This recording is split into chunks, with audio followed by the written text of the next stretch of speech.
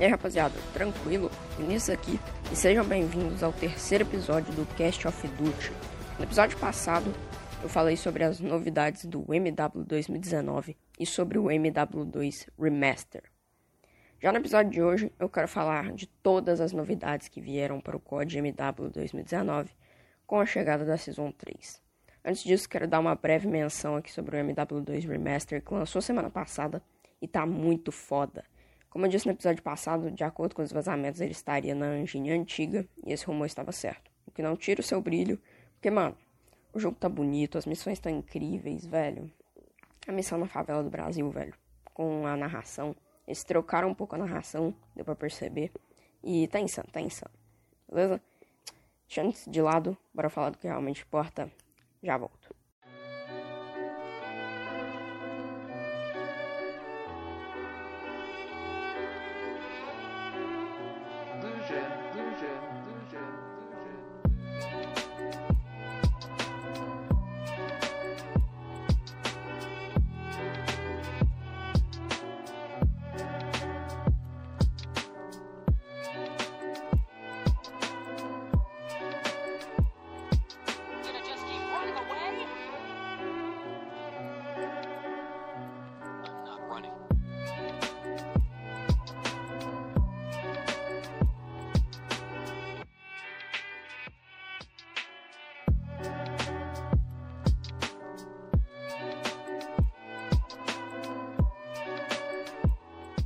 Vamos começar falando de todas as mudanças que ocorreram no multiplayer. Para os padrões MW, esse patch foi até bem pequeno, tendo 12 GB no PS4, 14 GB no Xbox e 16 GB no PC.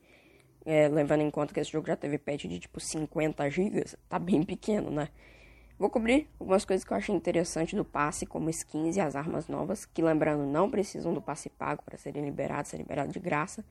Claro que além disso chegou muitos itens também, mas nada tão relevante. Vamos falar logo das skins.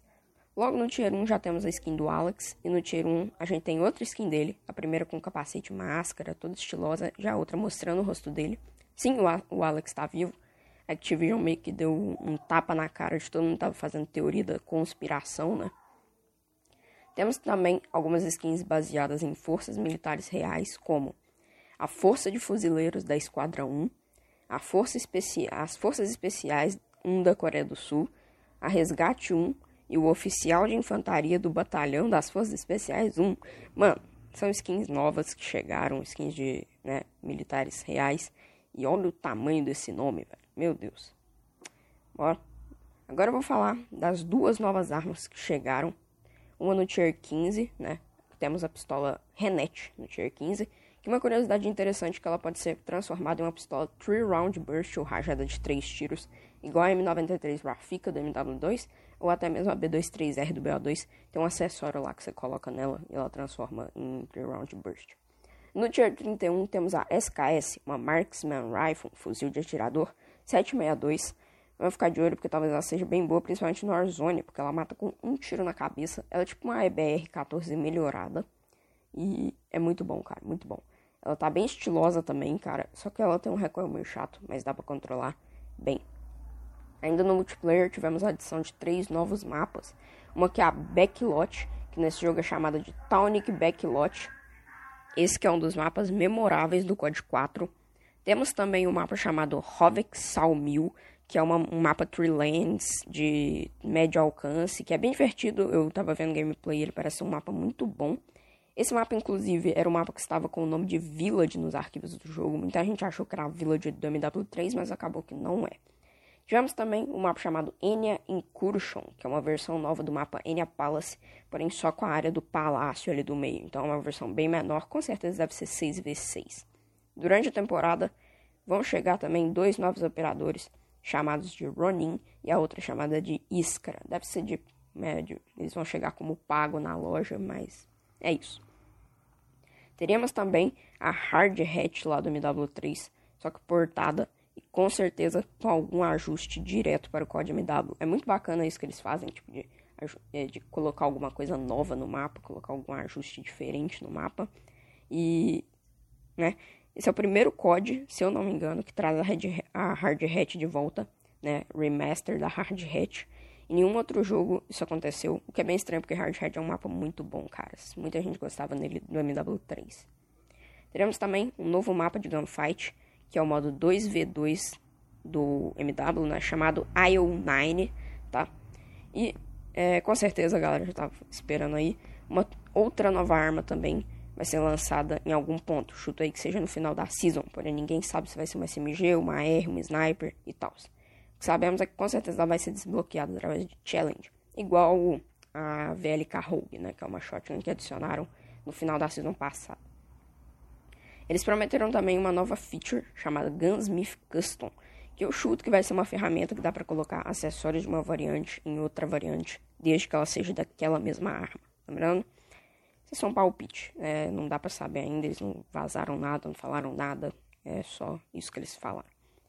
Vamos ter também 2 novos modos chegando para o multiplayer, não sabemos quando, mas eles são chamados de Gun Game Reloaded e Reinfection Ground War. Então, essas foram as novidades, tipo, estáticas, assim, né, estéticas, de mapa, de modo que vazou, que eles acharam no arquivo. E agora, bora falar um pouco dos nerfs e buffs, beleza? Em relação a nerfs e buffs, nós não tivemos nada. A única coisa que eles falaram é que eles diminuíram o rip spread da VLK Rogue, que é uma shotgun, e já que eles diminuíram, foi um buff, ok? Eles também buffaram o rip spread da munição slug de todas as shotguns. Munição slug é aquela que faz os tiros da shotgun saírem juntos. Agora eles saem mais juntos, porém onde o tiro vai ainda é aleatório, que é bem ruim.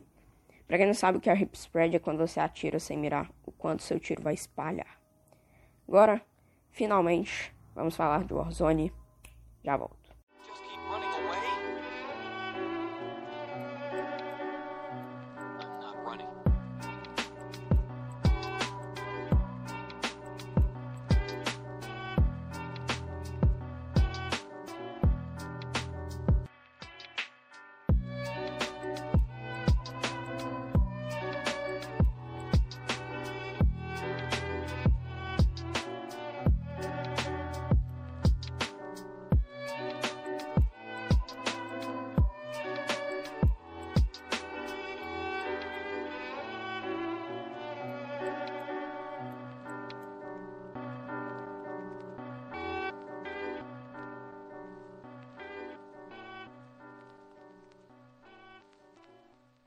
Eles mudaram o fundo do lobby agora. É meio relevante, mas eles mudaram. Antes de falar das novidades grandes mesmo, eu quero dar um adendo aqui. Que chegaram muitas armas novas já existentes no MW, porém que não existiam no Warzone. Se existiam, só podiam ser pegas com raridades altas.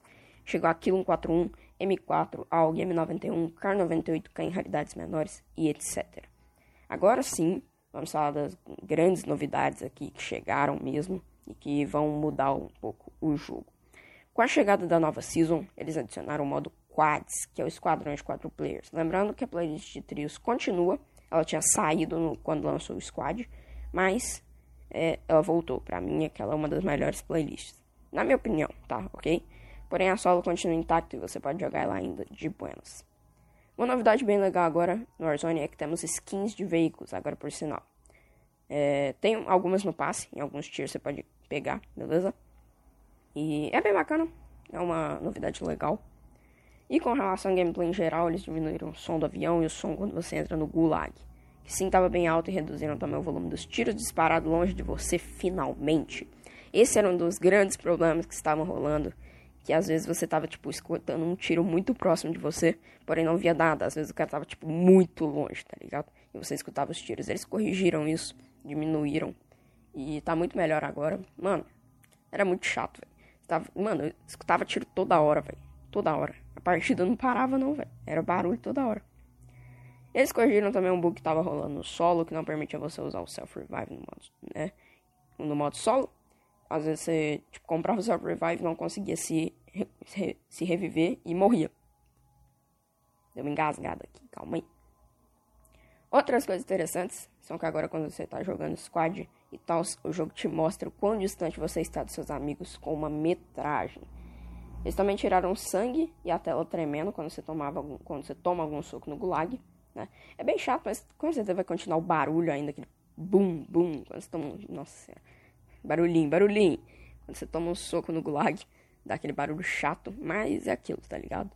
Eles aumentaram também o preço da caixa de armamento de 8.500 para 10.000.